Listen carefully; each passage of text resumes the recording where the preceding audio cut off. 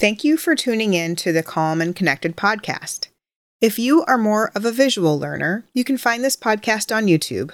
Either way, please enjoy.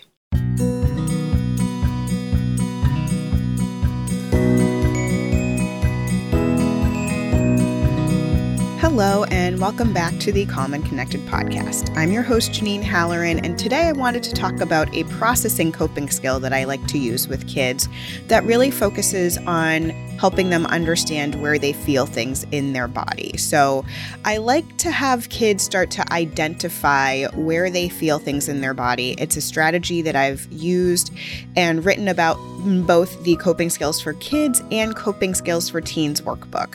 So I'm going to tell you how I do it, and then I'm going to tell you why I do it. So when I do this activity with younger kids, how I do it is really using an outline of a body and then going through different areas of the body with them. And sometimes I even have them color code it.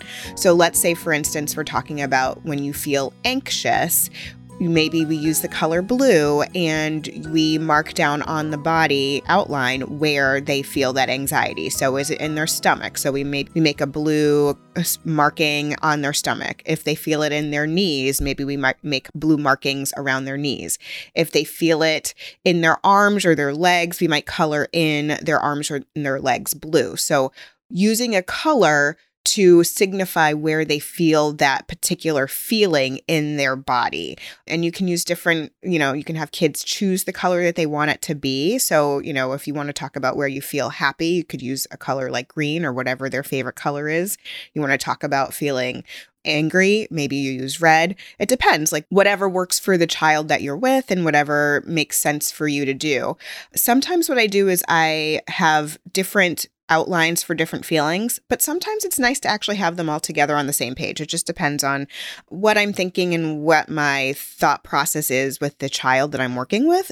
If we're talking about mixed emotions, I like to do the color. I like to make sure that it's color coded. So maybe we were talking about feeling excited and happy and also worried and scared. So maybe we overlay those feelings so they see that they're like in the same sort of similar areas on their body.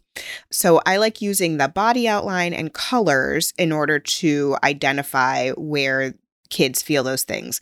And sometimes what I will do on the outline is I will actually write in the words that they say. So I use the language that they've used so that we can refer back to it. So for example, I have a client I've been working with for a really long time, and she always describes her anxiety as sting. So when we first did this exercise years ago, I wrote sting down next to her arms and legs because that's what it felt like. It would be helpful to use the same sort of language that she used so that when she says that to me now, and still sometimes she'll say it to me, then I know it's her anxiety that's coming up, and then we can figure out what to do next. For older kids, sometimes if they don't want to feel like it's super babyish, I will take away the body outline and I will just go through their body with them and have them say, where do you feel when you're feeling, say, anxiety, where do you feel it? Do you feel it in your head? Do you feel it in your shoulders? Do you feel it in your stomach? Do you feel it in your legs? And as we go through, I will just write down head, stomach, arms, legs, and write down what they said to me. So it's the same strategy, but just done in a way that feels a little bit more age appropriate for our teenagers, right? And so in both books, the Coping Skills for Kids and Coping Skills for Teens workbook, this activity is in there for them. So why do I do this? Why do we want to help kids understand where they feel things in their body? When kids can identify where they feel things in their body, they can have an idea of what they're feeling sooner, and then hopefully be able to step in and use a coping skill a little bit sooner too. So it's really about helping them have more self-awareness, have more ability to know what's going on with them.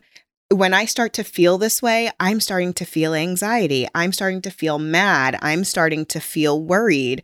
What is a strategy I can use before they go all the way up to maybe 100?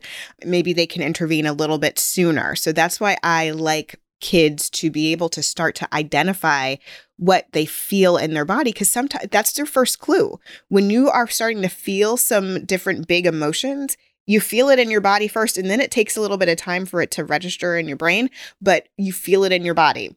So if a kid is able to identify, for example, that when their neck gets warm and their hands start to sweat and their legs start to feel shaky, then they know that they're angry. And then they potentially can step in and use a coping skill. So then they can maybe do jumping jacks or go for a walk or jump on a trampoline or do wall push-ups to get that extra excess big energy out of their body in a safe and healthy way, as opposed to doing something that is not so safe, like punching a locker or ripping up something that is of value to you or somebody else. We don't want our kids to do that. We want our kids to come up with strategies and use strategies that are safe and healthy, even when they're angry, because anger is okay. All feelings are okay, but it's just about making sure that they can do something and intervene sooner. So again, when a kid is starting to maybe feel those prickles on their arms and their legs, like I mentioned my client earlier, she will talk about sting, then she knows this is my anxiety starting to kick in. So now I need to use a strategy. And over time, she's gotten better at that. So she'll say, I have sting and this is my plan. And so it doesn't always work, but it's enough of a clue that she understands when she feels that she's anxious. And so then we can talk about, okay, what's going to be your plan? And that plan over time has changed because she's grown up a lot. So what worked for her when we first started working together is a little bit different than what works for her now. So, and, some things that we did for her, things that have always sort of worked for her include, doing a grounding exercise or imagining her favorite place. So those are things that have always worked for her. Driving also works for her, but she couldn't do that when she was 13. Now that she's a little bit older, she can do that. So I hope that you found this helpful. If you're looking for more coping skills for kids or teens, check out the workbooks. They're available at the store at copingskillsforkids.com, or they're available on Amazon.